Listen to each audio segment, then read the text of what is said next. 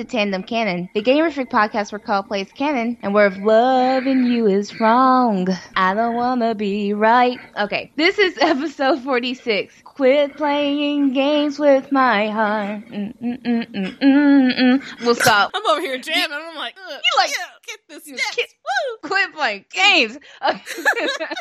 Feelings, where we will discuss love triangles, tragedies, and travesties in games. This is Tiffany. And this is Mia. Well, let's go straight into the talk from Team Tandem. So, Mia, what have you been up to for gamer homework? Playing Overwatch and making friends, yeah. which is really awesome. I finally got the team skins, and I got the one for Dallas Fuel. I was like, this is pretty boss. Who did you choose it for? Farah, because she's my main. So, yeah, it's been great. I've been kicking ass with Farah, and like, I got play of the game several times, which was weird. Woo! But I had some weird issues going on last night where I was glitching out bad. And so finally I was like, this is not working. And then I got kicked out of the server entirely. So you're just like, oh, well, that was my sign to just say, fuck it. Yeah. Just move on. Like, it's time to put it down for the night. But God stepping in, it's time for you to go to bed. I don't want to. And kick away. Out. You have adulting to do. Put this down. But it was fun though. I had a good time and unlocked some awesome loot, leveled up a little bit. So I really can't complain, and found some really awesome crews to work with. So that was cool. And then just playing Sims 4, I was playing with the Pleasant family and making their lives living hell. Daniel got the maid pregnant twice. Why not? I've gotten so used to Sims 3 where when a Sim has a baby outside of marriage or they're not living together, it still shows up in their family tree and stuff. He got the maid knocked up, and then she called like 3 days later, hey, so you have a daughter? This is her name? Click. And,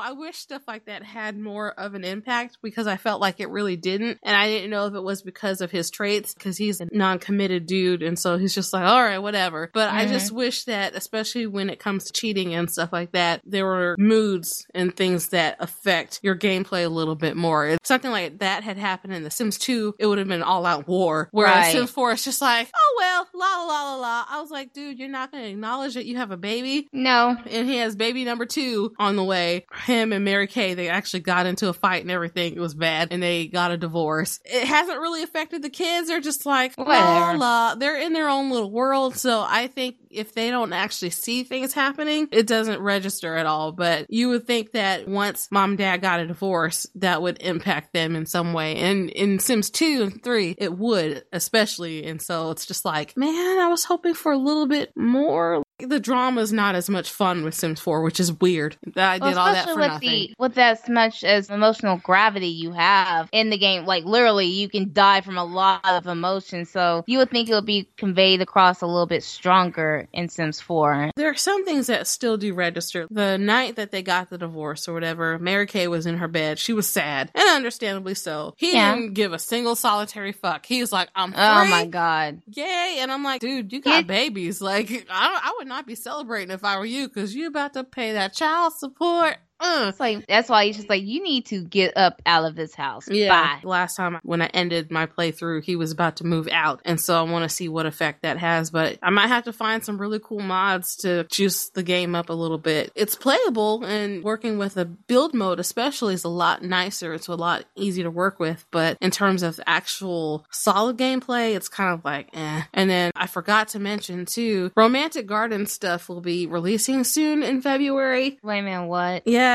Why is this a thing? Yeah, and they just released laundry stuff, which really the biggest draw is having a washer and dryer. Which we could have in Sims 3 just fine. Yeah. God bless the modding community of The Sims, because they do incredible work. They nickel and dime you literally for everything. Either you have stuff packs that have nothing to do with each other, or it's just stuff that is just like, I paid all this money for this. Yeah. A lot of the gameplay rings really hollow. So I miss the drama of Sims 2, where it's like, oh, if I cheated and I get caught, it's get about that to face go slap down. Yeah, and everybody and their mom is gonna know. So yeah. But what about you, Tiff? What have you been up to? I just been kicking it with Destiny. The Iron Banner has gone up, but of course I probably not gonna play, because a lot of that is dependable on Crucible matches, which I suck at. I can definitely say that I will probably not be the carrier of said Iron Banner at all. The only thing I've been doing really is just been trying to get my hunter leveled up. I still have not completed the story mode as of right now. Just trying to make sure my my character is strong enough to go through and do that on her own. So I kind of left that to the wayside because I haven't really been able to play as much as I wanted to. But we have been able to play a couple of games together. Yeah. So for the umpteenth time, we have picked back up Borderlands. Yes. Now that we've gotten our microphone squared away, we restarted Borderlands. And it seems like each time we start it, it starts to get a little bit easier, especially when you know what the hell you're doing. And especially once you get a character you're really, really good and familiar with, it makes it so much easier. And oh my gosh, we play with Mordecai and Lilith. And I swear, they are the most tough, loveliest, talking shit people I have ever heard. Just to hear them cackling every time they get a critical hit. Like, oh, did that hurt? The shit that they talk, or even when they're trying to administer aid to each other, like kill all the characters or kill all the enemies to try and get a second wind. Or if your teammate comes over and heals you, say like, you need to get your ass up, to that effect. She's like, I'm sorry. I couldn't help it that there was a gag 5 levels above. I'm sorry for wasting your time and trying not to die on you. But playing by yourself is really desolate and boring. With a funner aspect to it, if you can have a posse, people pick up the slack, being able to face enemies with you, but also just a commentary. I mean, you kind of need that because everyone else in that wasteland is kind of crazy. It always helps having backup. We've actually progressed farther than we ever have, which is awesome. We did. And really getting into our specific roles and stuff. So Tiff is being the badass. Honestly, if you need a pep talk, don't go to them because they will crush you. They will crush your dreams. It's still really enjoyable, especially with friends. So it's like, I can't wait for us to get through it and get to Borderlands 2. I heard it's better than 1, so yay! And then we also played Katamari Forever, and we realized that Katamari Forever is not a fun game. Even with co-op, it is still a chore. We realized a lot of the mechanics had changed drastically from Katamari Damacy. Katamari Forever is on PS3. There are parts of it that still retains that innate charm that you like about the series, but the mechanics suck. I don't know what they did, but it's like they put a handicap on all of the things that made it so simple and easy to use. Just even going forward is a pain in the ass. They have a co-op mode, which is awesome. So we're like, yay! And you have a certain time period, but they really don't give you enough time to get adjusted to things. And it's kind of confusing. What is your next objective? Because you have to go back and forth between the regular king and what he wants, and then you have Robo King and doing what he wants. It's not as fun as the earlier games were. It's not really as intuitive, the controls. It was challenging, the first 2 games, but it was still fun. It was easy to just jump in and really get involved. Even with me having to repeat levels like 10 times, it's been more taxing, and a lot of times, a couple of them, you have a certain number of items you have to pick up. So by the time you do that, you don't really get to fulfill your the centimeters that they're looking for. So it's like, how are you supposed to achieve it? With Katamari, you can only pick up smaller objects and work your way up from there to bigger objects. Games like that, you really don't want to do a walkthrough because it's a puzzle. So a lot of times you want to solve that puzzle on your own. It really just takes that enjoyment out of it. Even playing with co-op, that was a little bit of a chore. I also didn't like the fire and brimstone at the end if you fail. It was way too punishing of a game for something that should have been fun, or that is supposed to be fun. So it's supposed to be fun but slightly challenging, and this is more challenging than before. But in positive news, we did play Streets of Rage together. Streets of Rage 2 was the one we had played where we got to rescue Skate's dad. Spoiler alert. But it was a great throwback of classic beat 'em up games. We actually played with characters we usually don't play with. Axel and what's the other dude's name? T-Hawk looking dude. I mean, he looked like T-Hawk's cousin, but that was really cool. Actually get to the end and beat the final boss. Yay! So I guess moving on to news, pretty sure you've heard about Microsoft looking at buying EA possibly, as well as Valve and PUBG. And I don't know, Tiff, what are your thoughts on this? Because it just seems like a weird sort of... Halo, of course, has been like a pretty strong series over the last almost 2 decades, if you can believe that. I don't know how I feel about those 2 entities coming together. Will they actually come in there and actually improve what all has been going wrong with EA? And I'm sure this is probably contingent on how well Anthem might do. We also got news that Anthem got delayed back to 2019. Now, is the reason for the delay having to do with this bit of news with Microsoft, or is it just because they just really want to make sure that they have a strong game coming out that's not a fuck up? I really hope it's the latter, and at least that's what it sounded like. Casey Hudson was on Twitter and stuff answering people's questions, and BioWare is really committed to making the game as good as it can be. And there's so much writing on this game that they can't afford to fail, because I feel like if Anthem fails, then that really is the death toll for BioWare, and that will make me cry. They are committed to having very top-notch quality games and having a good player experience. And so it's like they're being punished unnecessarily for the decisions of an overhead. Exactly. Yeah, especially because EA gives no fucks, and we know how they do with companies that in their minds don't live up to their standards, but it's like, it's your fucking decisions that are making these things happen. They don't see it that way. That's what sucks, is that they don't see it that way. Yeah. Take fucking responsibility. But I'm hoping that Anthem does well. I want it to be amazing and flawless, because they can't afford to half-ass this one, honestly. Right. This can't be another Mass Effect Andromeda. If that's the case, then they might as well close their doors, because it's not going to be a good thing for them. But since Anthem is coming from BioWare, do you feel like Anthem should be their next one to drop, or should this have gone to another subsidiary? I don't know. I think part of that too, there's so many unknowns with Anthem, because that gameplay video that we got, I don't feel like it's going to be fully indicative of what the game can actually do yet, and I don't think it gives us a full picture of what the game is about. And there's a lot of talk with Dragon Age 4. I'd rather they focus on that, because it's something that they know, something they're good at, where you have a new IP that's being established, especially when everything with Mass Effect Andromeda, I'm getting the sense that Anthem is a game that Mass Effect Andromeda was supposed to be, maybe, but a little bit more, I don't know what's the term. For people who really love Mass Effect, the way that they approach Anthem, I think, will make or break them. So I just hate that this is like the thing that's being put onto BioWare. Between EA and BioWare, whether or not this succeeds, that's a tough thing to swallow. So I'm kind of glad that they're just like, you know what? Let's hide our cards for a minute. Seems like they had sacrificed their next generation of IPs like Mass Effect. It looks very promising. Yeah. So we'll see how it goes. Also, okay if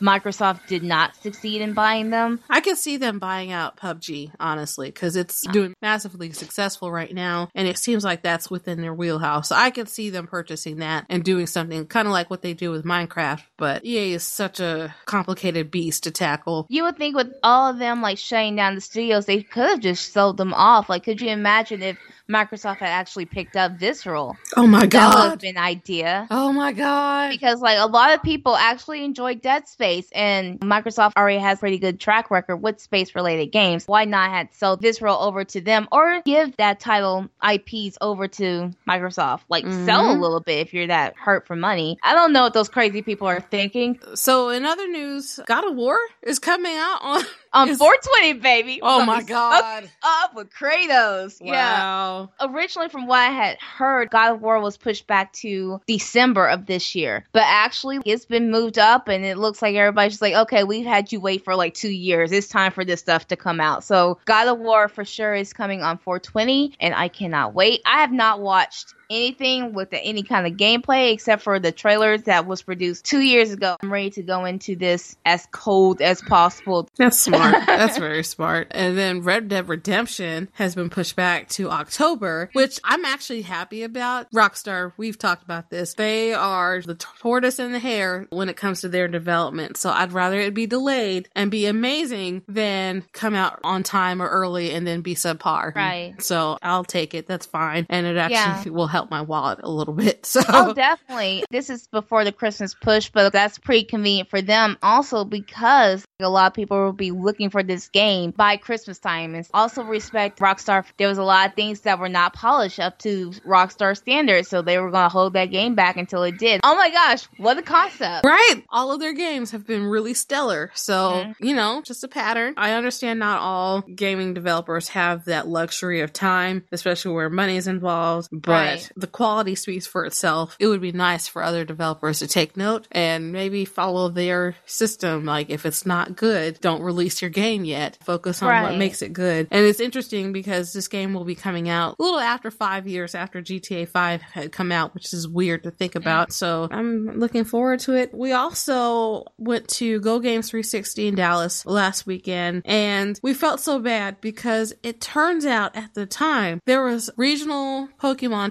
championship tournament going on at the same time. So a lot of their activities got sidelined for the Pokemon tournament. Rooms that were supposed to be the big rooms for the outdoor activities got pushed to a side hallway because the bigger room was pretty much for Pokemon tournament. Yeah, maybe 1,000 at least. Because we were surprised when we saw all these people. God, there's more people here than I thought it was going to be. Yeah. We didn't realize that the Pokemon tournament and Go Games 360 is totally not the same thing. So you felt so sorry for Go Games 360 that kind of got pushed to the side. But we still had fun with what things we were able to do. Unfortunately, all the things that was listed on the itinerary could not have done because of said Pokemon tournament, unfortunately. Yeah, the hotel kind of screwed them over, and very much. They didn't realize or find out what was going on until last minute. But it was really cool. We played bubble soccer. Bumper car soccer. Something where you get into this plastic ball and wear it like a uncomfortable backpack, anywhere between like 3 to maybe 5 people on each team, and kick regular size soccer ball to these goals. If that particular room does not come out without having a hole in the wall, I'll be very surprised, because it got aggressive up in there. But I'm about to have like 3 mini heart attacks right here. Heavy. It was 18 heavy. Pounds.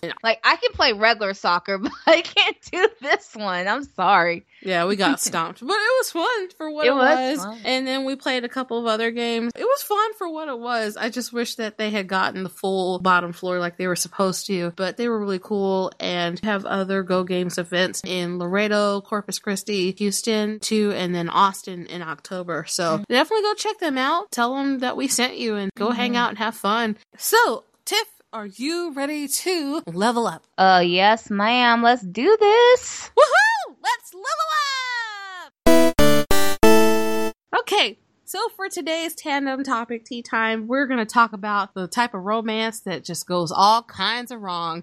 From tragedies to love triangles to just some of those romances that just didn't work for various reasons. Why was that even a thing? One of the things that video games does very well is show us the good and bad of being in a relationship. And definitely the ugly. I guess I'll start with BioWare.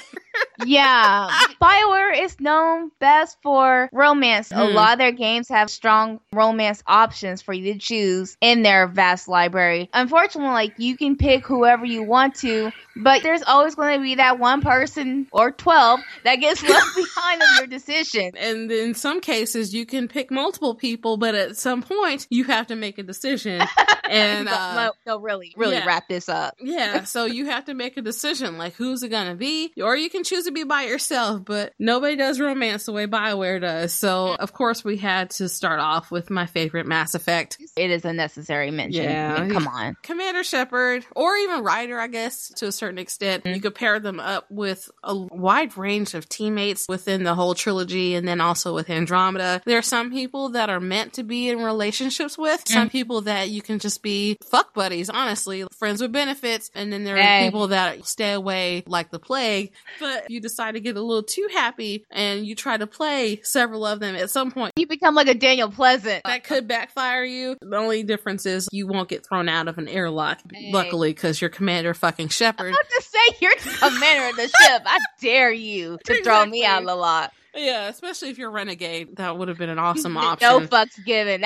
During the first game, depending on if you're male or female, you have Kaden and Ashley and Liara. Mass Effect 2, the option of being with Jacob, Garrus, Tally. Oh gosh, so many characters. Morinth, if you decide that you want to go that route, it's not going to end well for you, but...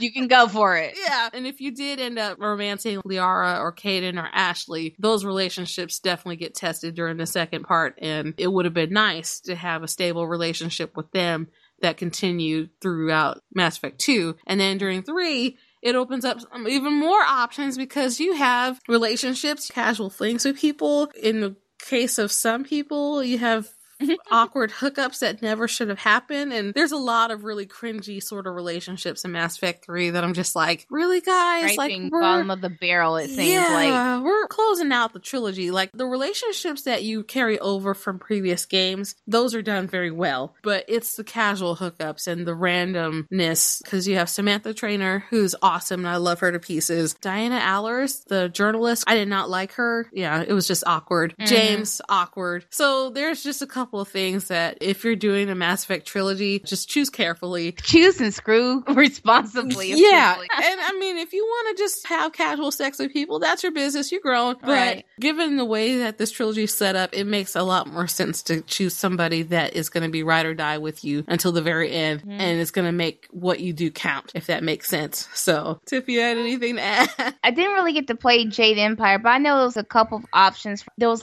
a love triangle if you're playing as a male counterpart. You could romance Silk Fox. Yeah. And I forgot the dude's name. That's terrible. He was just sexual chocolate. There you go. He's not sexual chocolate. He's more like Wonder Bread. Something. Wonder Tofu. Tofu has no flavor. He's tofu. Wonder Tofu.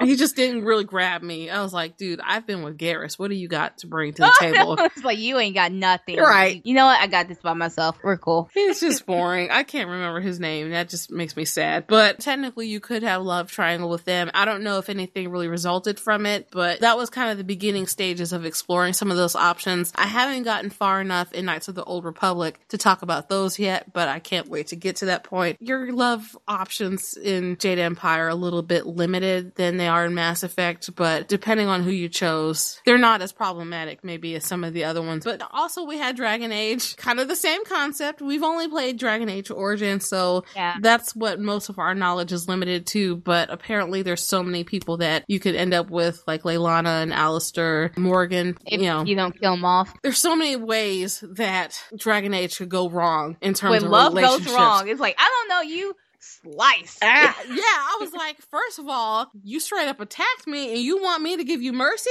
Like, you try to kill me and my people. You gotta die. Oh, shit. Oh, that shit. So sorry, not it. Sorry. Apparently it was not gonna end well for us anyway. It was not meant to be. So it sure was. You with that choice, literally. Moral of the story, if you're gonna play a BioWare game, do not base your real life relationships off of what you do in a BioWare game. You will fuck up your entire existence, your entire life, and possibly your credit.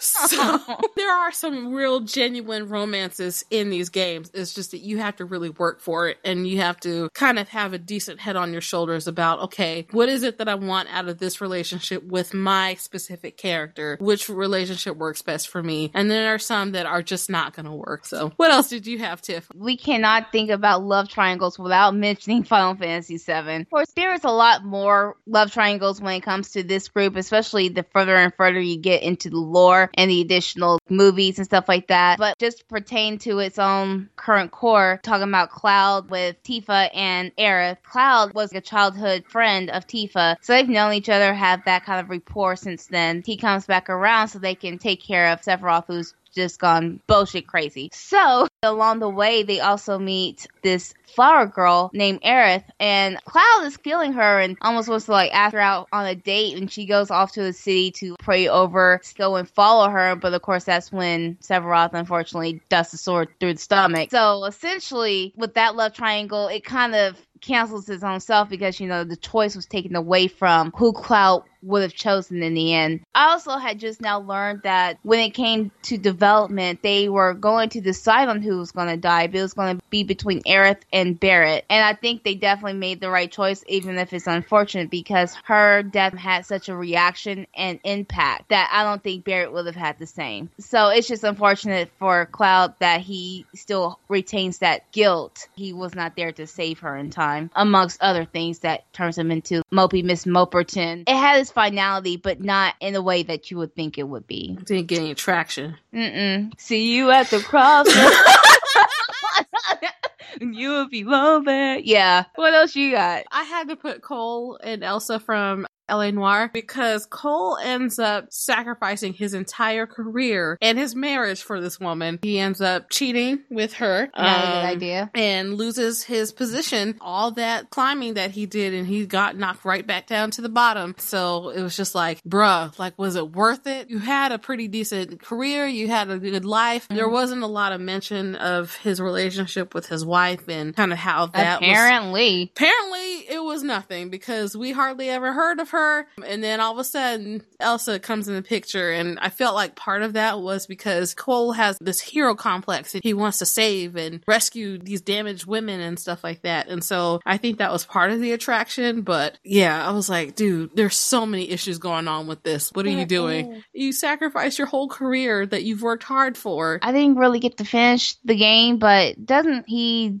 in the end? Yeah. Like, essentially, there is no rebounding for Cole. So once he's in the gutter, that's it. That's pretty much a done deal. Or the sewer. Oops, I'm sorry. Too soon? It just came up here and just snatched him. When he starts his backward slide, there is no turning back for him. So, yeah, it ended not only his marriage, his career, but ultimately his life. So it's just like, man, was it worth it? Nope. Just the start of the end. It never is. Playing the hero got him in trouble. Yeah, so don't cheat. Otherwise, you'll get washed away in a storm drain. Yeah. Or on a bad episode, cheaters. Bitch, I thought you loved me. What else did you have? Heavy Rain. Now, Ethan has a couple of relationships. One with his wife that unfortunately did not succeed past the tragedy of losing their oldest son, Jason! So essentially moving past that, as he's trying to recover his other one, Sean, he runs into Madison. And what is the best way to get through your grief? Well, you just bone people. And not only is it one of the most awkward love scenes you will ever see in video games, people deal with grief differently, but it's just like, why don't you find your child first and then proceed with the relationship? But it just seems like their relationship was built out of pure dysfunction. After the son is rescued, how do you even go from there? It's not like he just turned to her and like, you want to go to IHOP? I mean, we're kind of past that. So how do you go from there? It wasn't guaranteed that they were actually going to find Sean either. So especially if he ended up dying in the end anyway, or Madison died, that could fuck up the whole relationship. So we didn't get your son, but we boned. So what are we? Where is this going? How can you go past that? And it doesn't help that by the time the start of the game, after the big tragedy in the beginning happens, that Ethan is already morose and talking to therapists, letting himself go because, life sucks and grief sucks, and I get that. But their poor relationship didn't really have a chance to exceed out of that. What's the second date going to be like? Yeah, maybe he thought he was going to lose his penis too, so he's like, well, might as well get it in. Might as well go use it. Have it. I already cut off my damn finger.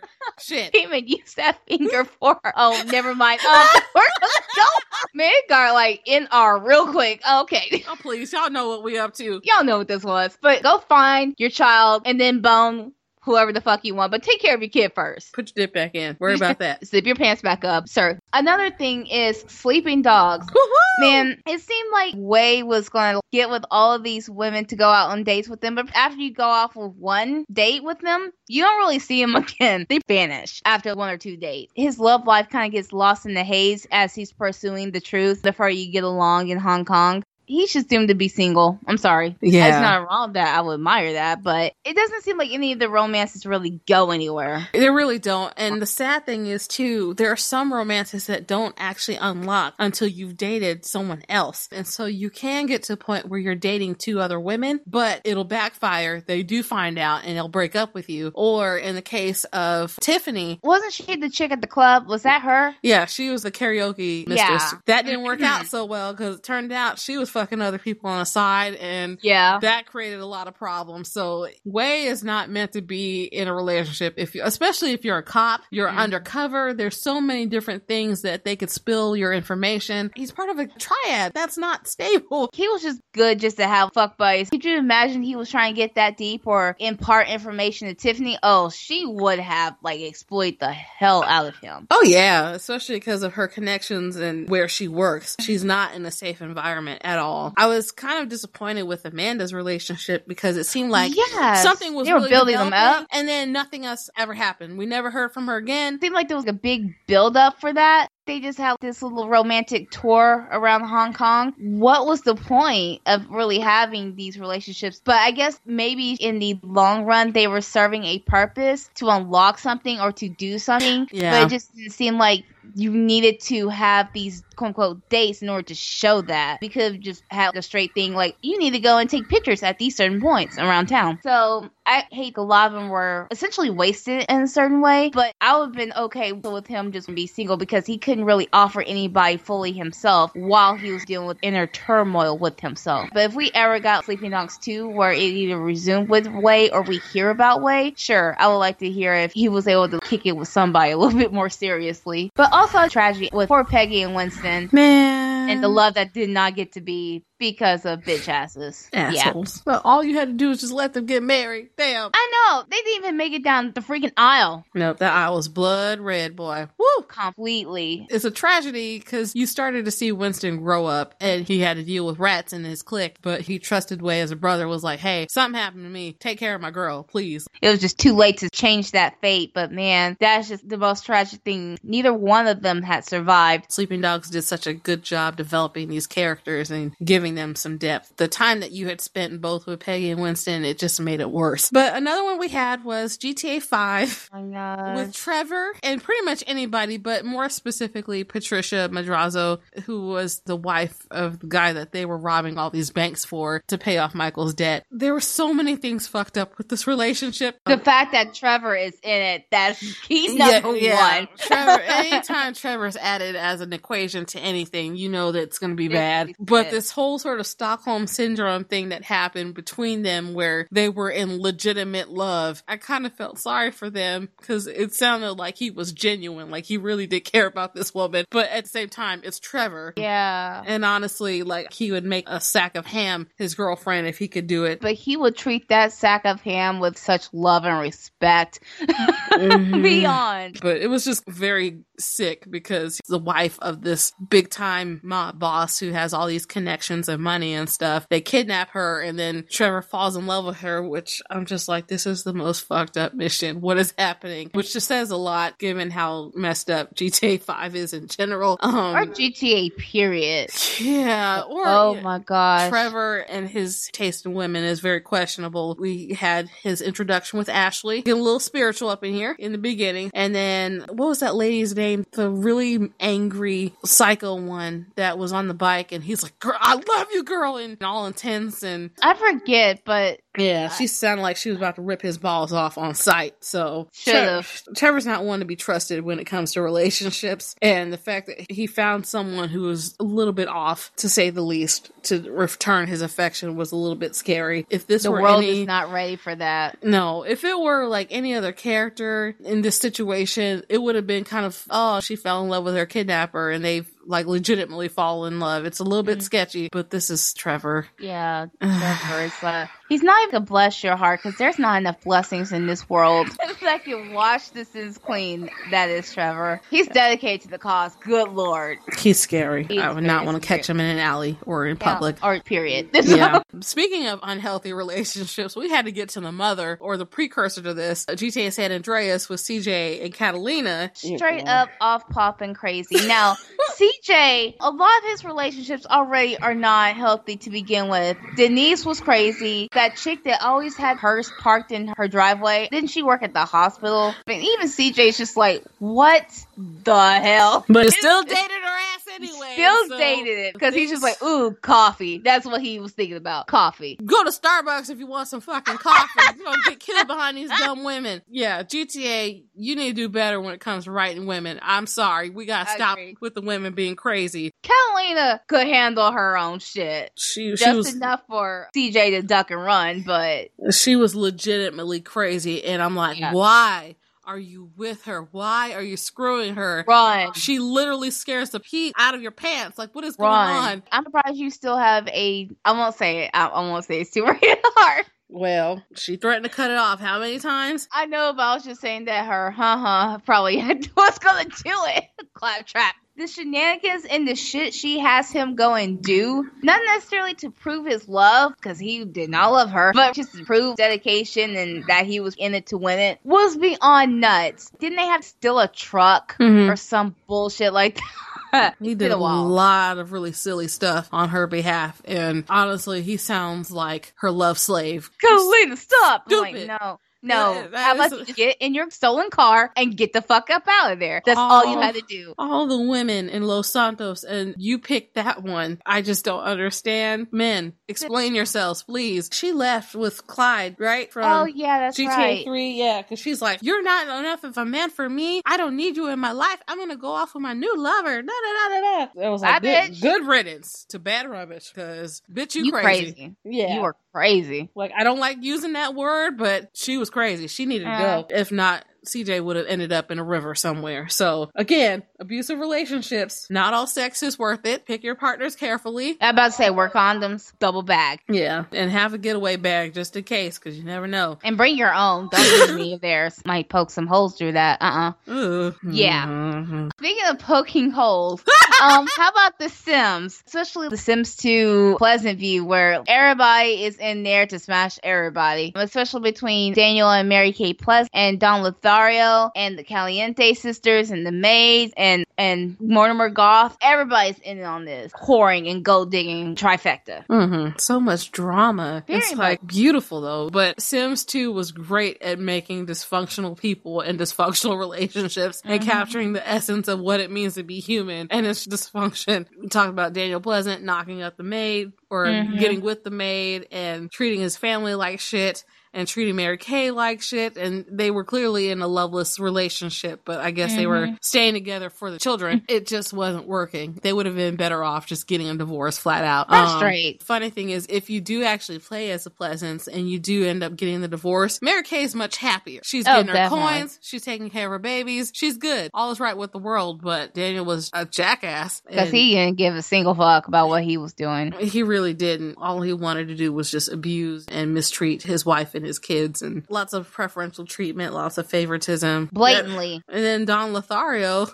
his name speaks for itself, but it's like, dude, can you just keep it in? He's screwing Dina. Dina was up there trying to get all nice and sweet with Mortimer Goth. There was a love triangle there. Of course, Don Lothario was up there hollering at Cassandra Goth, too. That was more like an octagon. I'm sorry. It sounds like one of my Korean dramas. Pretty much. You have to do your own freaking billboard to keep track on who was like sleeping with who and what. And it doesn't help that Cassandra Goth and Darren Dreamer is kind of like sweet on her too. So it's like, is there no one in this town that's not connected to somebody? It seems too close to freaking incest. Too close. Yeah. Too fucking close. It's a little weird. Half of y'all should not be marrying. Y'all should not even be looking at each other, having kids by each other. Just wrap this shit up. In fact, Dawn, you go move away. Please do that. Wow. Sims are wonderful for drama, but don't model your life after them at all. I think that is the preset drama walking into all that dysfunction as soon as you start the game. When you first play with the Pleasants, Daniel's already kissing up on the maid and wanting to take her to bed. I didn't even tell him to do that, but that's his character trait. It's just weird when it's already built in drama. It has that sense, I'm just going to put like a stop to all this shit. Good thing I don't have STDs in this game. Should have done that. There's a mod for that. There's a mod for everything. Love you, Sims. Yep. Oh, goodness. So another one we had to include, of course, was the Assassin's Creed series, because as we've discussed before, assassins don't seem to have very good love lives. I think it's just in their contract, whenever they become an assassin, they have to forfeit having a happy life or a happy relationship. Of course, we saw it with Altair losing Maria in the worst way possible with the Apple of Eden, trying to get over that. And then Maria losing Giovanni. Like, I'm just so heartbroken reading this list now, because I'm like, y'all were meant to be. Y'all were ride or die. Just like completely, and just to lose over some backstabbing bullshit. And a lot of these are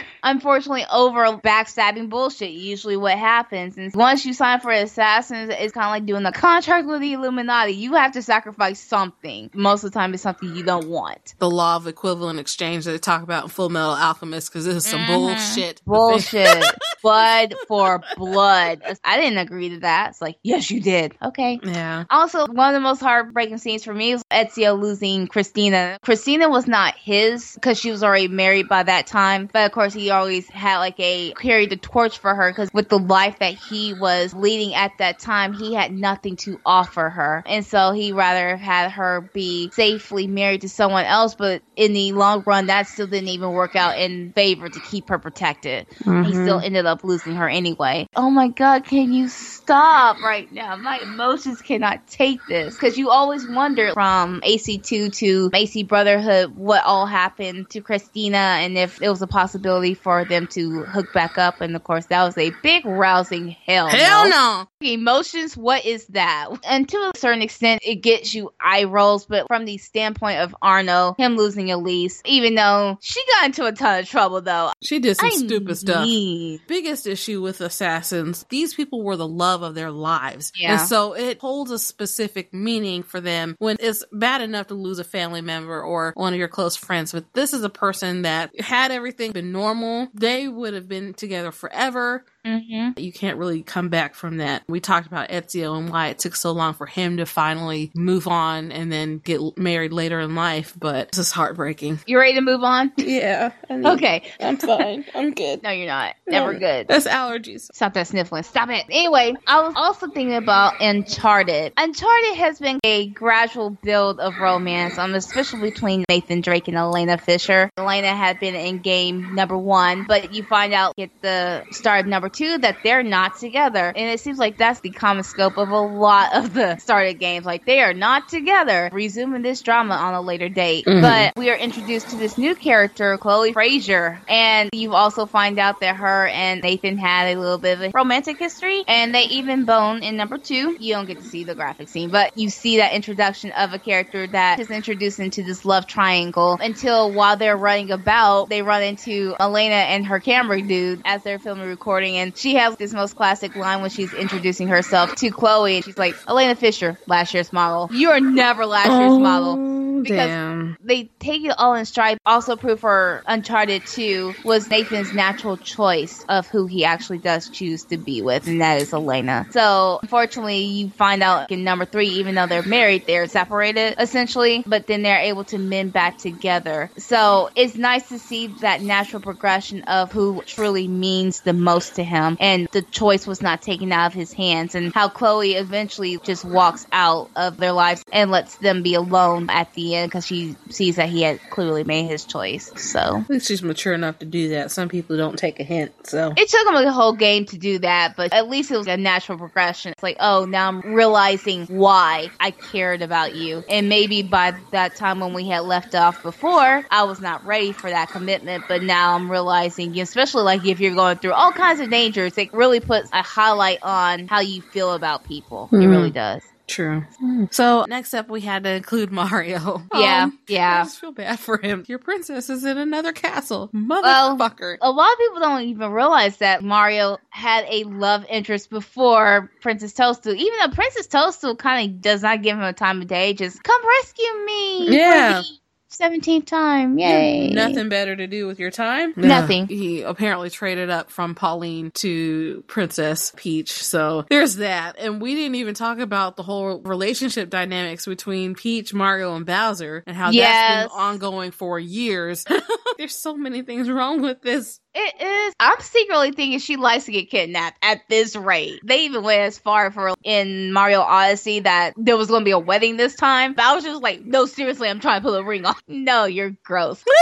Go away. But at the same time, I can't say I wish that there was further progress with their relationship. We get that y'all are together, but it doesn't have to be shown to be appreciated. We're just moving on from that one because it's been how many years? I still don't understand the dynamics of their relationship. It's just fucking weird. Peach might have a bestiality sort of thing going on with Bowser. And Stockholm Syndrome on top of that. I'm not trying to get into... Yeah, that's a whole other episode for another time. Also, I want to briefly talk about God of War. Kratos was a married man as he was sloshing through the entire backside, front side, and all the other sides of Greece. When he decided to take up this mantle and be pretty much a war machine, appreciating being this man of war, his wife did not approve of. But he got tricked by Ares by coming into a temple dedicated to Athena and immediately started cutting down people, but did not realize, cloaked in darkness, and that it was his wife and child that he just slaughtered as he walked through the door. And unfortunately for that, it was Ares' trick to make him a hardened man of war so that he had no other incentives to be a family man. He can just be all about war. And then Kratos after that was like, no, dude, I'm good. You just had me slaughter my wife and child. I'm about to stab you in the eyes. So, unfortunately for Kratos, he loses out on that aspect of being with his wife and child, at least on this plane. Yeah. So definitely, if you just go about looking for bloodshed, you may have a really bad day permanently when you're forced to kill your wife and child without you knowing about it. Damn. And then the whole white skin, their ashes and stuff like that, and have to wear that for life. And it's like, no wonder he goes on a killing spree. So you had me do what? Hold on, I'll be right back. Hold my mirth. Hold my beer, I'm about to cut a bitch. Pretty much. Last but not least, we had to talk about Agents of Mayhem because I want to say at least half of the characters in Agents of Mayhem are dating each other. And that causes a little bit of issues because when you have a team of people that can pretty much level several city blocks in a matter of seconds, and a lot of these people are highly dysfunctional in several ways, it does not make sense for them to be dating. For example, Daisy, the roller derby chick, she's dating Hollywood, which honestly makes no sense to me because he is a self-absorbed buffoon. Like Johnny Cage. Actually, he reminds me of Josh Burke. I was really surprised they didn't make Josh Burke in the game. Nightblade. That's probably his cousin. Oh, God. But they're dating. Red Card and Fortune are apparently dating. And Red Card is this big soccer fan. And he can start riots. He's a little bit out there. Fortune's a pirate. She's awesome. I love her. But she's a master thief. Braddock and Persephone's assistant are dating. But there's a big age gap between them. And it's like, that's kind of creepy because she's like only 19. I feel very uncomfortable about this. Braddock, she is in her 30s. Like, she's in her early 30s. I was like, yay for the representation. But can we age her like 2 years? Like, age her up 5 years. Like, we had to make her established as she's like grown. And yeah, there's a lot of really dysfunctional relationships happening that it's like, y'all should not be dating. First of all, you don't date people you work with ever. It never turns out well. But you have bunch of people that can cause all this chaos and kill each other. Why would you want to date each other? That makes no sense. And the people that they're dating, y'all don't know how to ship people. I can fix it. Let me rearrange that. Like, who came up with that concept? I don't know, but Daisy by herself is a wrecking ball. She does not do well with alcohol. You'll find out some of her missions, the things that she gets up to when she's drunk, and it's not a pretty sight. So she's a handful. So no, none of y'all need to be involved with each other ever. You don't need to be in relationships ever. Keeping that one out there. Agreed. Yeah. So yeah, Tiff, are you ready to spin the wheel? Let's spin it. Woo-woo!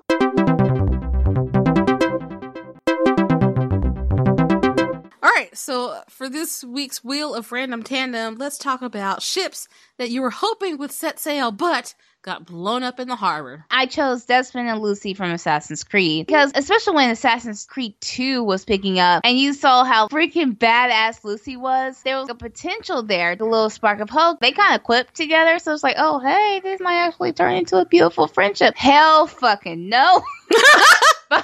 By the end of Brotherhood, you already know that it was Minerva, right, that had him stab her through the fucking stomach. And so that ended all hopes for that. Even though we had to wait. At this point, I was okay with waiting the entire year to get to that one because it's like, it's a cliffhanger. Did she live? Is she going to be okay? What was going to happen? Yeah. And you find out, no, she didn't survive. She's buried somewhere in Italy. I just hate that such a tragedy was dealt with and obliterated before it even had the chance to blossom into something. There's countless fan fiction about them that didn't even get off the ground, or because of it. I just really wish that they were able to explore more of Desmond and Lucy in that aspect, and especially since they already had great chemistry together, and especially when you find out that she was, as far as we had known, was an assassin and was in it for the cause. Probably would have been a cooler dynamic once you find out the whole scope that she was actually playing a double agent herself, and see how they would have reacted to that, or how that would have evolved if she had lived.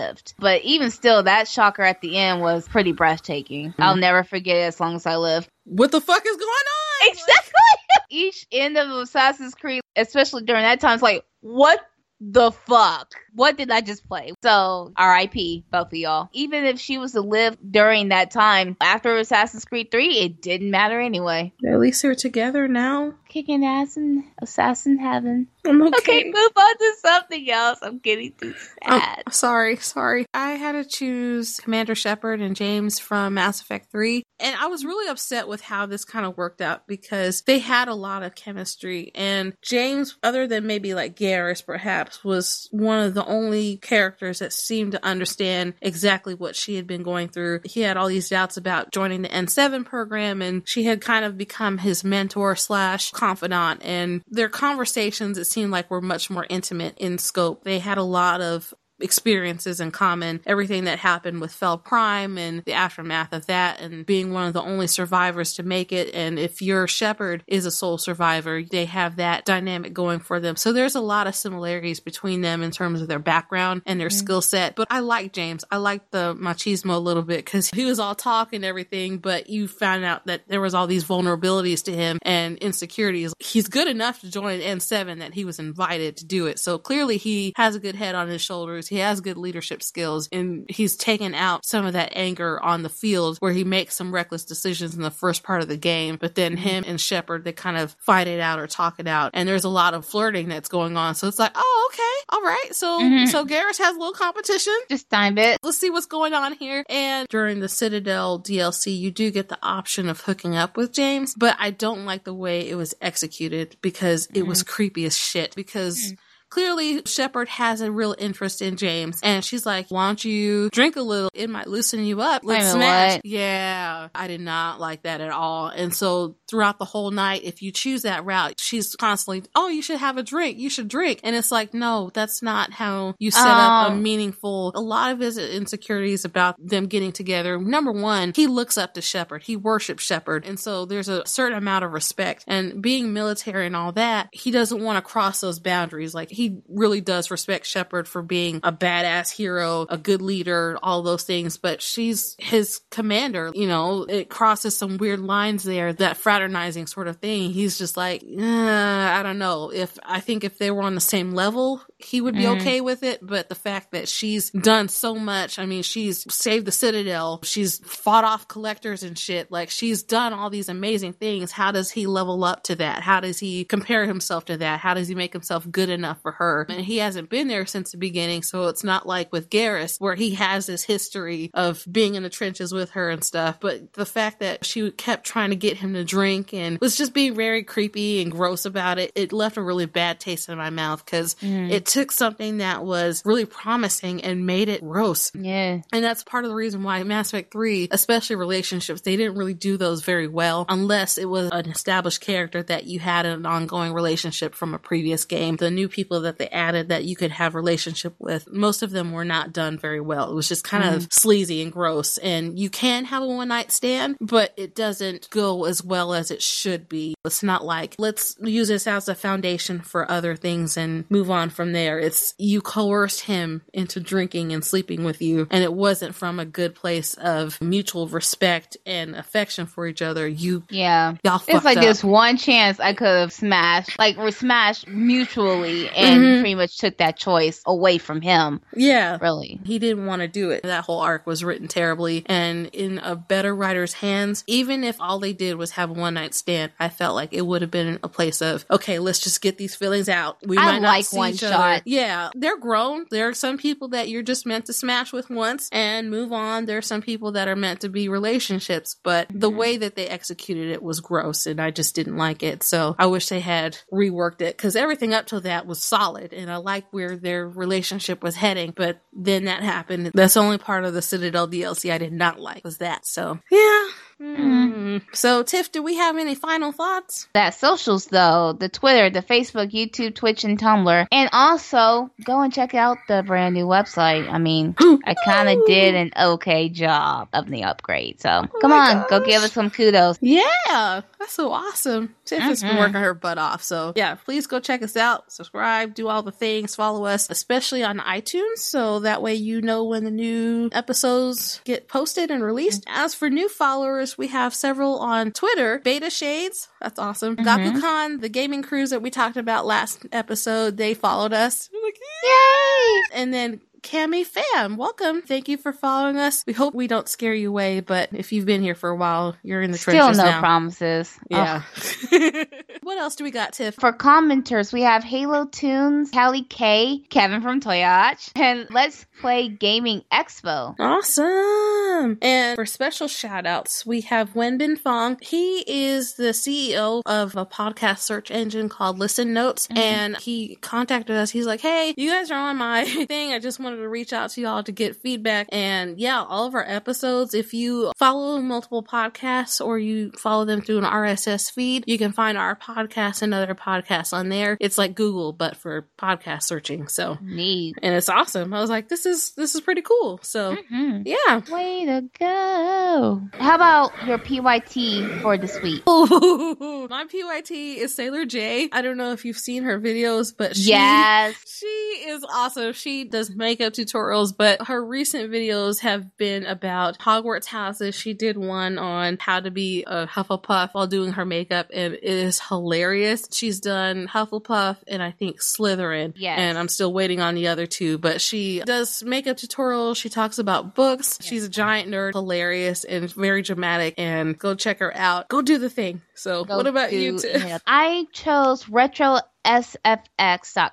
They take old school, either Nintendo or Atari video game sounds and then post them over movies. Case in point, they did the NES game Kung Fu over Karate Kid at the end, at the tournament. They did the original Ninja Turtles from 1990. They did Street Fighter noises over Street Fighter, stuff like that. So it's definitely a cool retro thing to see what this would have sounded like if any of the sounds that we're familiar with. So yeah, it's great. Yay! And then, as always, we have our events. First event coming up is Women of WonderCon, March 10th in Dallas, as well as AllCon, March 15th through the 18th in Addison, Texas. Definitely sign up for that because it's so much fun. It's the biz, yeah. And then Fan Expo Dallas. Holy shit. We lit shit. Yes, it's gonna be April 6th through the 8th. We found out Jeff Goldblum is gonna be here. Holy shit, yes. I'm so excited. Dr. Malcolm, come take me away. He's so fine. Like, what? How is a secret? I'm okay. A little thirsty right now. I see that. And then we have TCC, South Campus Anime and Gaming Expo, April 14th in Fort Worth. Definitely check it out. It's free. You can sign up on Eventbrite. And lastly, Let's Play Gaming Expo, July 27th through the 29th in Irving. So, yeah. So the next episode will be coming out on February 25th. So until then, everybody stay game-tastic, game responsibly, and stop passing drinks in the Citadel. Yes, and wrap it up. Wrap it up. and avoid Trevor at all costs. Just saying. Bye, y'all. Happy Valentine's Day. Happy Valentine's Day, and I refuse to wave this time. I ain't waving. You don't want them to feel the love? Okay, shower time. Bye.